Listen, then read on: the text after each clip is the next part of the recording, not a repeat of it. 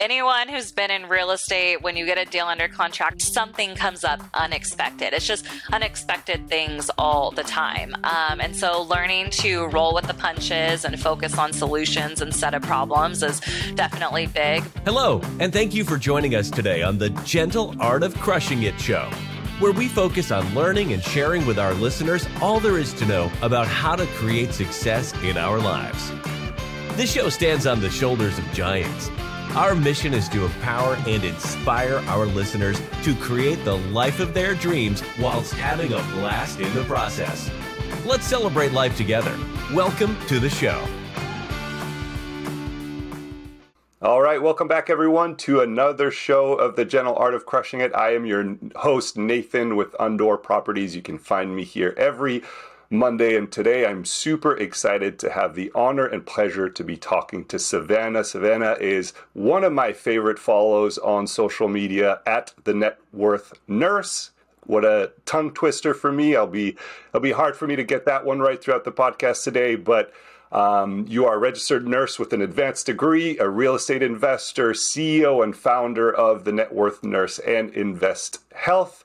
And I'm very excited in particular because you're one of the few that is okay and preaches being able to be a parent, have a full-time job, and do the whole real estate thing as well on the side. Savannah, so excited. Welcome. How are you today? Awesome. So why don't we just kick it off with you telling us a little bit about who Savannah is, what you do in life, what you do in real estate, and what got you started?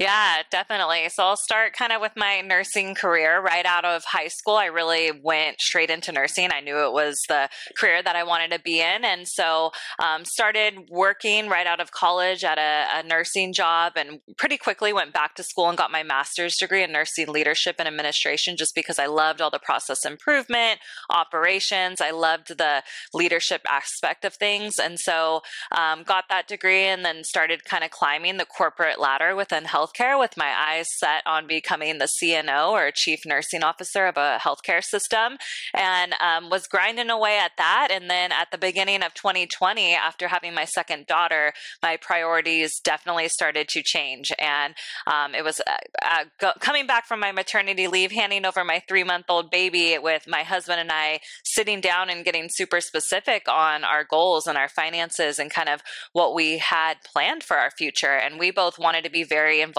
in our daughter's lives, yet we were both working Monday through Friday, 9-to-5 jobs, pretty demanding jobs, and it just didn't feel like the flexibility and time freedom that we wanted. And up until this point, we were being super diligent with our money and saving, and we paid off student loans, and we were putting away 15 to 20% towards our retirement accounts, and everyone congratulated us for this. This was the best thing to do, and it felt so defeating that we couldn't touch that money until we were 59 and a half, and it didn't really feel like the investing that we wanted to be doing.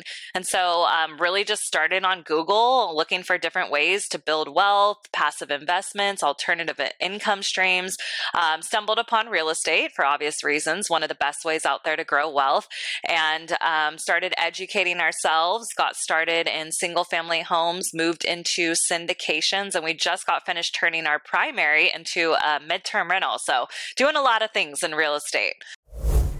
Are you interested in real estate investing but don't know where to get started, or think you don't have the time or money? Are you stuck in your W-2 because the golden handcuffs make it hard to walk away?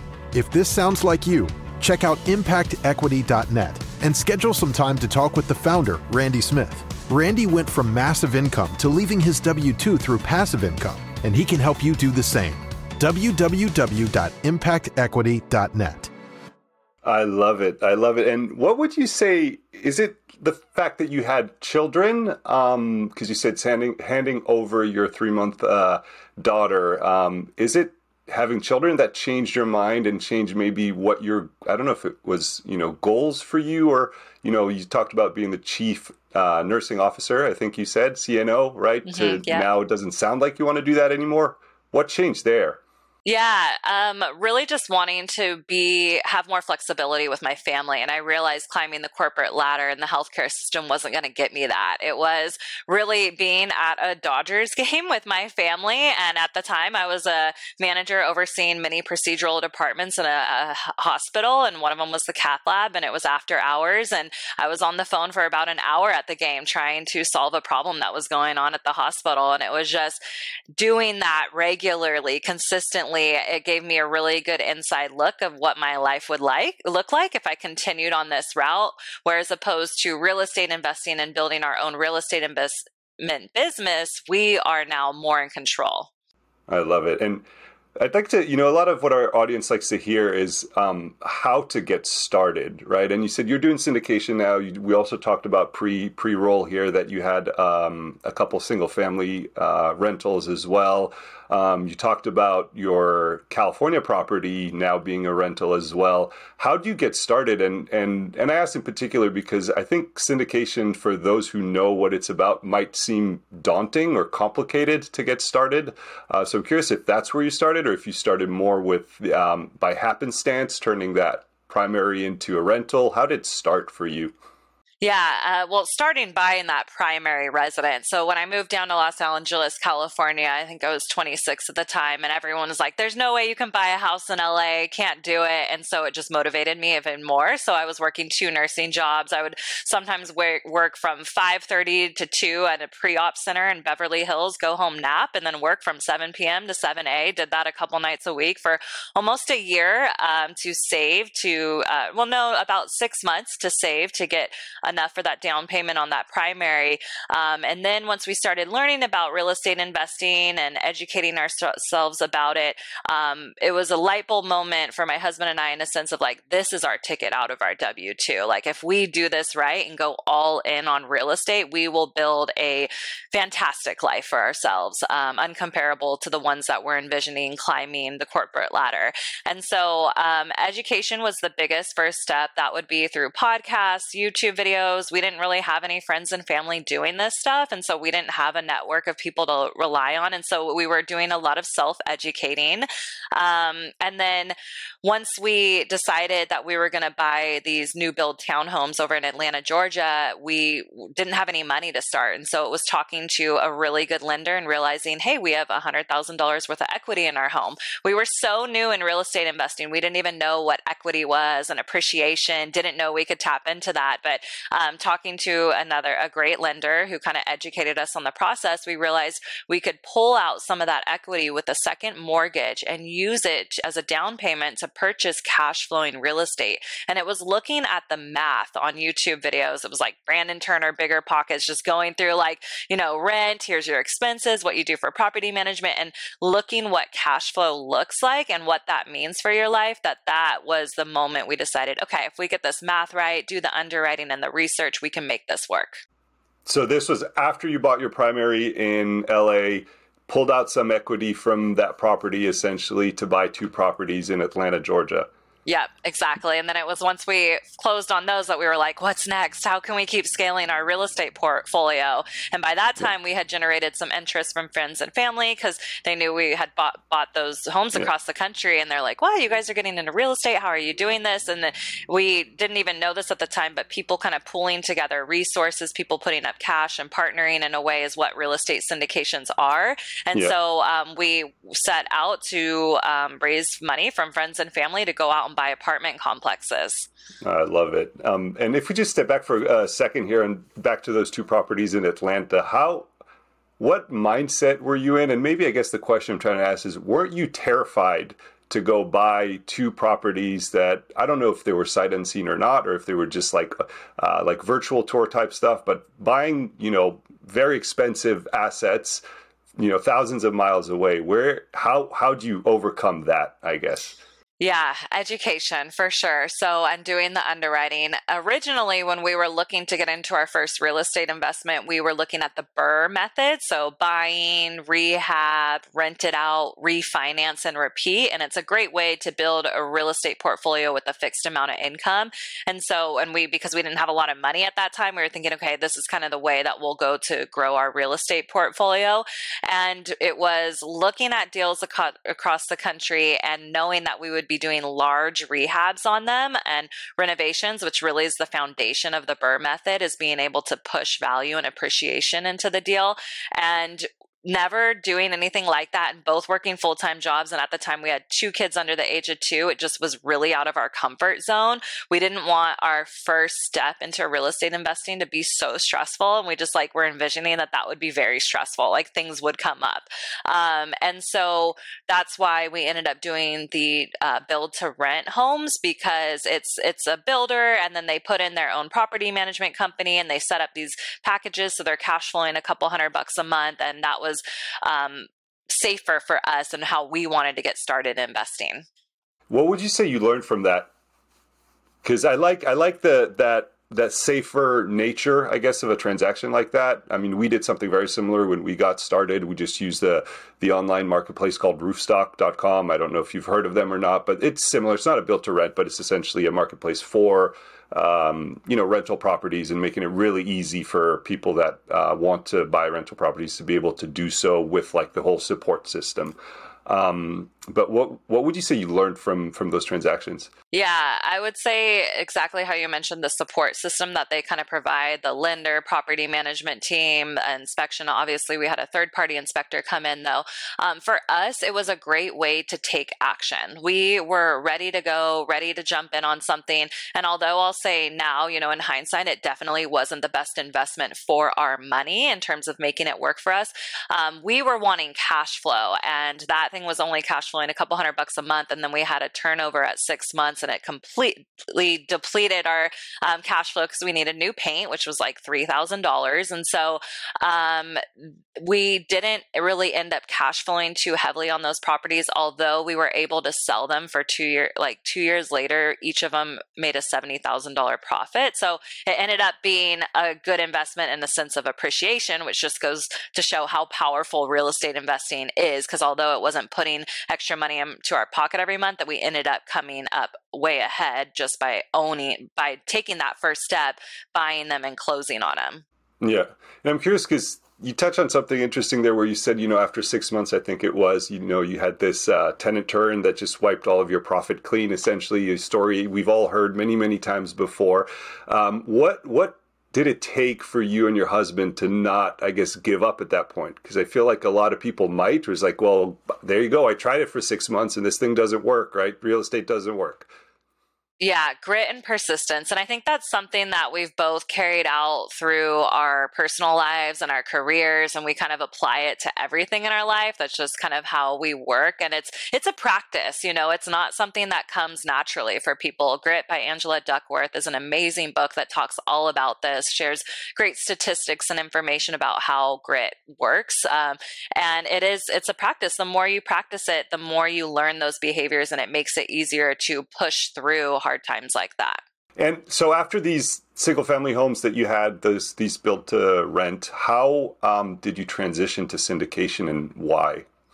Yeah, I mean, right after we closed on them, we were hungry to do our next deal and didn't have any capital. And so at that point, we were looking, how to build real estate without any money. And it was through syndications where if you're willing as an operator to go out, find the deal, do all the work, do the heavy lifting, the sweat equity, you can partner with people who just want to passively invest in real estate. And it's really the perfect combination, the perfect partnership. And so after we closed on those, and my husband and I got really specific of wanting to build a business out of this and make this kind of our main form of investments moving forward, it was, okay, well, we need to create a brand. We need to create a capital raising platform. And so we really went all in the syndication route.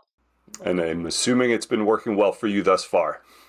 Yes, it has been. And has anything changed? Like, obviously, macroeconomics are different these times. And sorry, maybe I'm taking a slight tangent, but I'm curious, kind of because of the space that you're in, syndication, with the lending market today, which is the real estate market today, like macroeconomics and whatnot.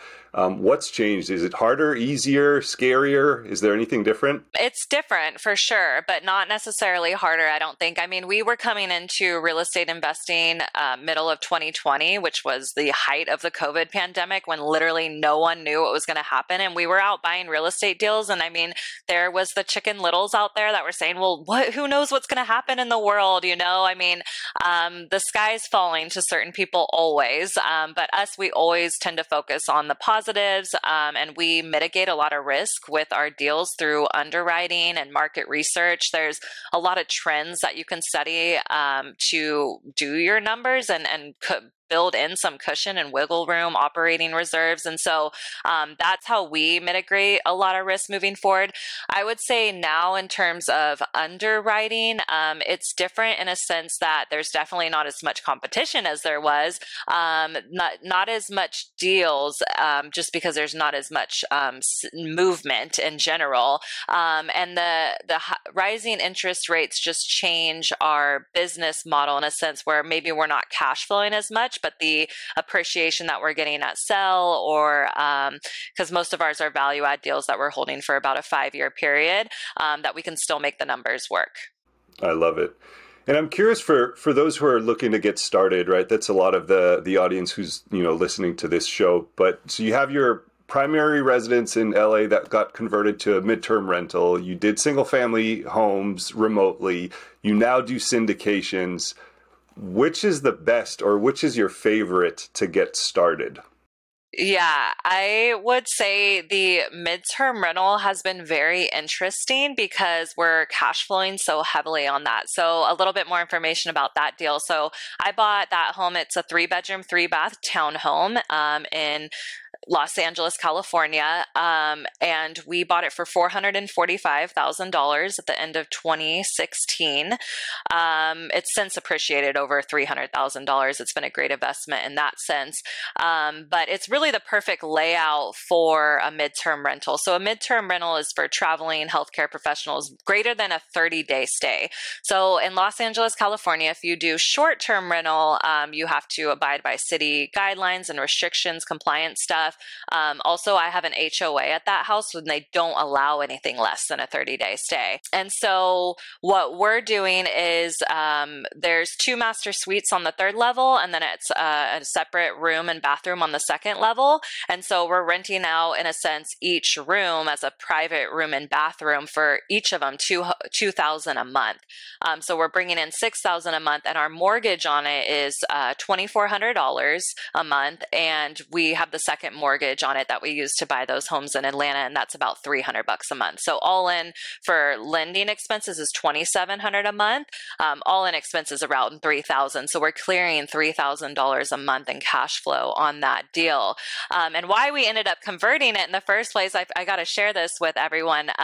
We went out. My husband recently left his full-time W-2 about 3 months ago. I had left my full-time W-2 end of 2021, was still working per diem. I just went back to work part-time. So I'm working 24 hours a week, 2 12-hour shifts in the hospital now, because we wanted to relocate from Los Angeles. We have a 3-year-old and a 5-year-old and a growing family, and just wanted some more room. And pretty much we could live great anywhere else besides LA with that expenses. And so we were looking to purchase a new home, and every lender I talked to wouldn't lend to us because we didn't have a high enough income, because we had left the full-time W-2s. And it was hearing no, no, no again and again. It was like, no way, we own millions of dollars of real estate. We can't get approved for a loan for a new primary. And that's because our businesses, our syndication businesses, are less than 2 years old. And so it took getting really creative of like, how can we make this work? And real estate is so powerful. I mean, we're house hacking our primary residence, clearing $3,000 a month. So it's basically allowing us to live rent free somewhere else. So many important pieces of information in there. So we kind of went off on a tangent here because you were telling us about the slam dunk, in my opinion, around your former primary residence. But what about for someone looking to get started? Should they do midterm? Should they do remote single family? Should they do syndication? Yeah, I like the midterm one because it was fairly easy to get started in a sense. So we used half our furniture, we left about half of it, took half of it with us, and spent maybe an extra $7,000 to get us to the point where now we're cash flowing $3K a month. So overall ROI is really high in that investment in terms of getting cash flow back in our pocket every month. The long-term rentals were easy, but not heavy cash flow, but we did make up for that in appreciation when we went to sell. So those ended up being great investments for that type of strategy. And our syndications are, they're a great way to get started passively in. I recommend anyone who's wanting to get into syndications to invest as a passive investor to see kind of how they work on the other end of things before taking the jump to start doing them yourself and running and operating these deals. Before we got started in syndications, I mean, we spent $30,000 on a coaching program to get in. I mean, there's a lot to learn in the space. And I mean, if you're taking hundreds of thousands, millions of dollars of other people's money and putting it to an investment, I mean, we wanted to be educated and doing everything possible to make sure we were prepared to do that. And so investing in a heavy coaching program was big for us. Yeah, that's a little bit what I was trying to get to with that question, right? Because there's different levels of like the learning curve for each of these types of investment is very different. Yes. So, I mean, I think it's important for people to understand and realize that and pick the right one that suits them best when they're getting started. Yeah, syndications are a beast in a sense that they're larger deals and most of the time done in teams where you have someone head of acquisition, someone doing asset management, investor relations, capital raising. There's a lot of moving pieces in these big deals.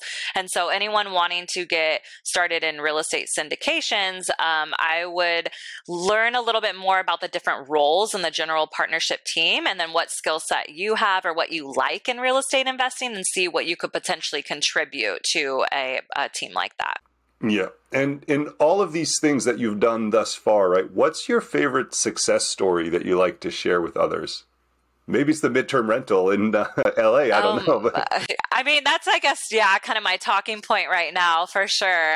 It's just such a cool strategy to watch. The last 2 years, I didn't get to jump into the short-term rental game, and I had a bunch of friends jumping into that. And so that was kind of a little regret not getting one of those under contract over the last couple of years, just because I would love to have vacation homes all, in different parts of the country. That's a huge goal, right? Yeah. The best way to make that happen is just to get short-term rentals and then they're paying for your life too. Such a cool strategy. So I feel like the midterm rental was a cool way to kind of see how you could push cash flow even more. I didn't even share the number, but a long-term rental in my primary residence would only collect about $3,000 a month, max $3,500. So the difference that you can generate in income just by switching it from a long-term rental to a midterm rental. And as an investor, it's really not that much extra work. But for me, seeing the difference there is, yeah, huge slam dunk. What about like, I don't know if I want to call it a horror story, but it can't be all unicorns and rainbows here. What about maybe a difficult time that you feel comfortable sharing with the audience? And, what was that and what did you learn from it? Yes, there are lots of difficult times in this. Anyone who's been in real estate, when you get a deal under contract, like something goes wrong something comes up unexpected. It's just unexpected things all the time. And so learning to roll with the punches and focus on solutions instead of problems is definitely big. But for example, when we bought our first syndication deal, it was a 12-unit apartment complex up in Oregon, $1 million price point.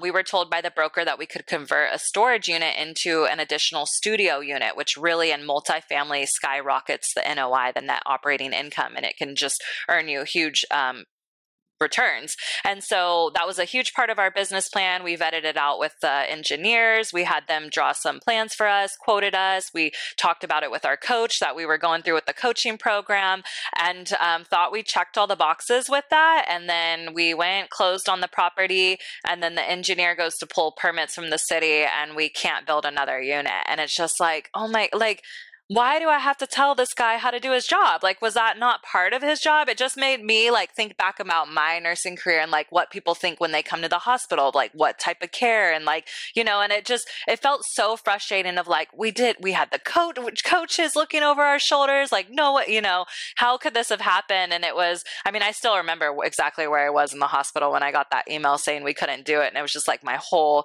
heart dropped. I couldn't believe it. And it was just, then kind of going back to the drawing board of like, all right, let's figure out a solution. What do we need to do to make this right for our investors? Because that was like our first deal. We had only raised $200,000. It was like my father-in-law, an aunt, and one of the nurses I worked with. And so it was like, man, we need to do right by our investors. And so we were just looking back at the numbers and ways we can make it work. And so we ended up rehabbing the storage units, ended up renting them out for $70 a month. And it still allowed us to achieve that rental income that we were hoping to achieve without having to pay $30,000 to renovate it into a new studio. So, and we ended up saving ourselves in that one, but it was a hard lesson.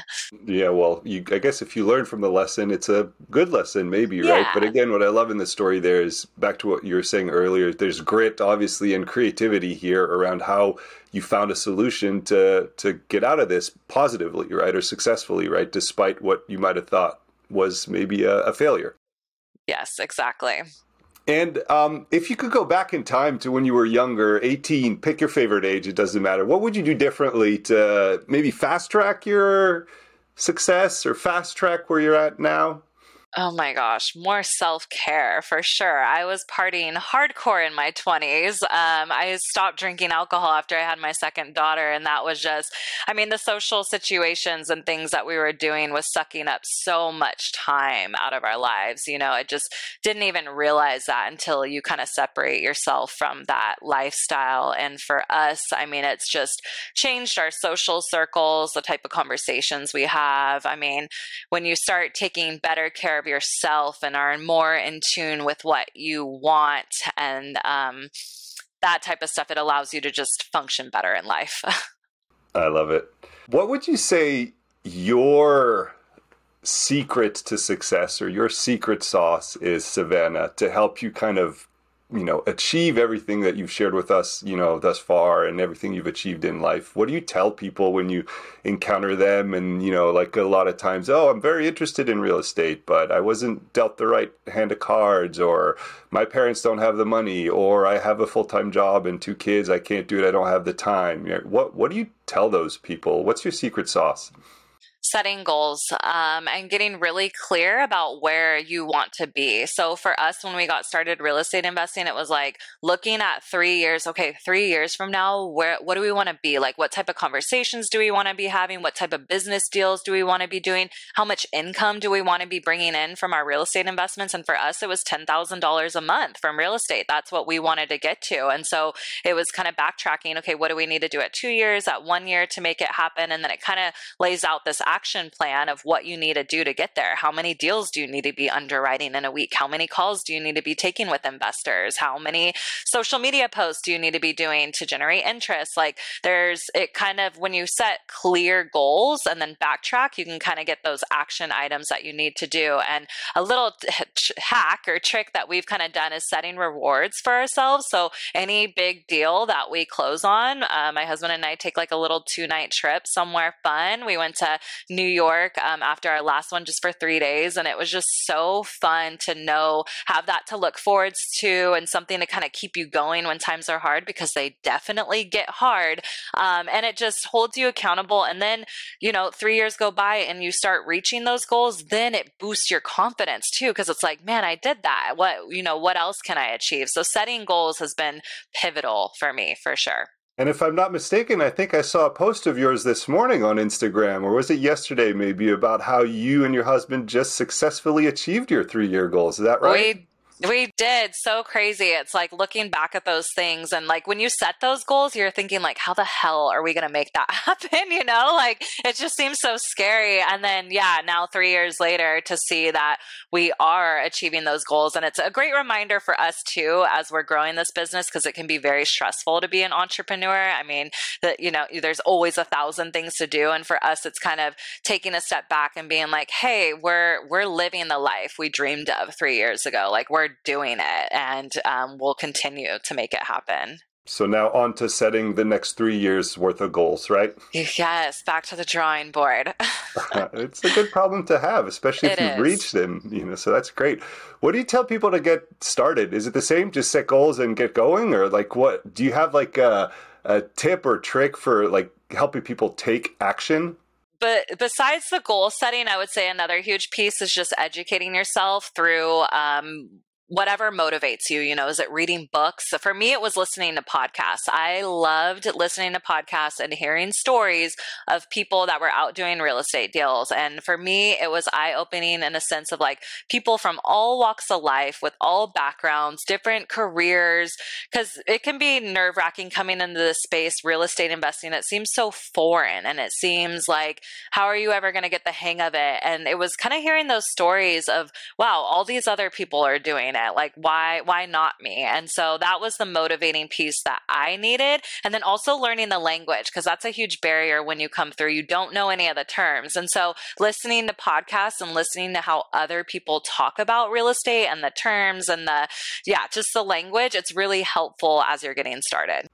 I'm so happy to hear you say that, because I have a checklist that I hand out to some of the people that we interact with that are interested in getting started. And one of the items on the checklist is learn the lingo. And I don't know that I've ever seen or heard anyone say it like that before, but I agree with you. It's so, so important. And not only is it important, but I feel like once you get like the few critical pieces of lingo in place and you understand what they mean, it kind of catapults how quickly you can kind of navigate and operate in the space. Oh, yeah, definitely. And I work with a lot of healthcare professionals, and they come into this and they're like so defeated and discouraged. Like, how am I going to learn this stuff? And I'm like, you've learned medical terminology. Like, we did not know this when we first started. And now, like, looking at chicken scratch and all the medical abbreviations and that type of stuff, like we know it like the back of our heart in the healthcare space. And so I always encourage healthcare professionals with it's just a new language. You got to learn it. Yeah, absolutely. And you were talking about education being really important. So, why don't we segue from there? Do you have like a preferred book recommendation that you like to tell people to pick up and read? Oh, I could go. That list is very long, but I'm going to say right now, I'll just give you Who Not How by Dan Sullivan. I read that one recently, especially as I'm starting to scale my business and bring in people to help. It can be very daunting to think, how the hell am I going to get all this stuff done? And that book really changes your mindset into thinking leveraging all the who's in your life, people who actually know how to do the stuff that you're wanting to do, and bringing them in to kind of fill that gap. Yep. Absolutely love that book. And you obviously can't see this, but like a Post-it note right on my screen here says who, not how. So just as a constant reminder to be like, stop trying to solve the hows or solve the problem, but find somebody who can help you with that particular problem. How about a tool, an app, a piece of software, something that you use on a regular basis that kind of helps you run your life and be successful like you are? Oh, my calendar link. I don't know what I would do without that at this point, especially as I'm starting to grow my business and manage different calls with people. The who, not how, right? So when you start realizing you got to talk to all these other people, your calendar gets full with different conversations. And so my Calendly has been big. Yep, same here. Use it all the time. All right, Savannah, I want to make sure we're mindful of your time here and start getting you out of here. How about, last question, I guess, for you. How can our audience help you? How can they find out about your syndication opportunities and reach out to you if you so wish? Yeah, I love chatting real estate, if you can't tell. So Networth Nurse on all social media handles. So Instagram, LinkedIn, YouTube, Twitter, yes, even TikTok. My website is networthnurse.co, and I have a calendar link on there.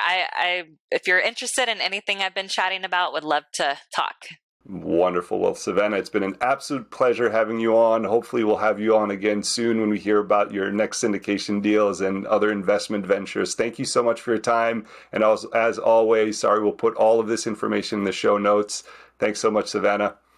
Thanks for having me. All right. Take care. Well, there you have it, ladies and gentlemen. Another episode of The Gentle Art of Crushing It. It was an amazing episode. We know we sure learned a lot, and we hope you did as well.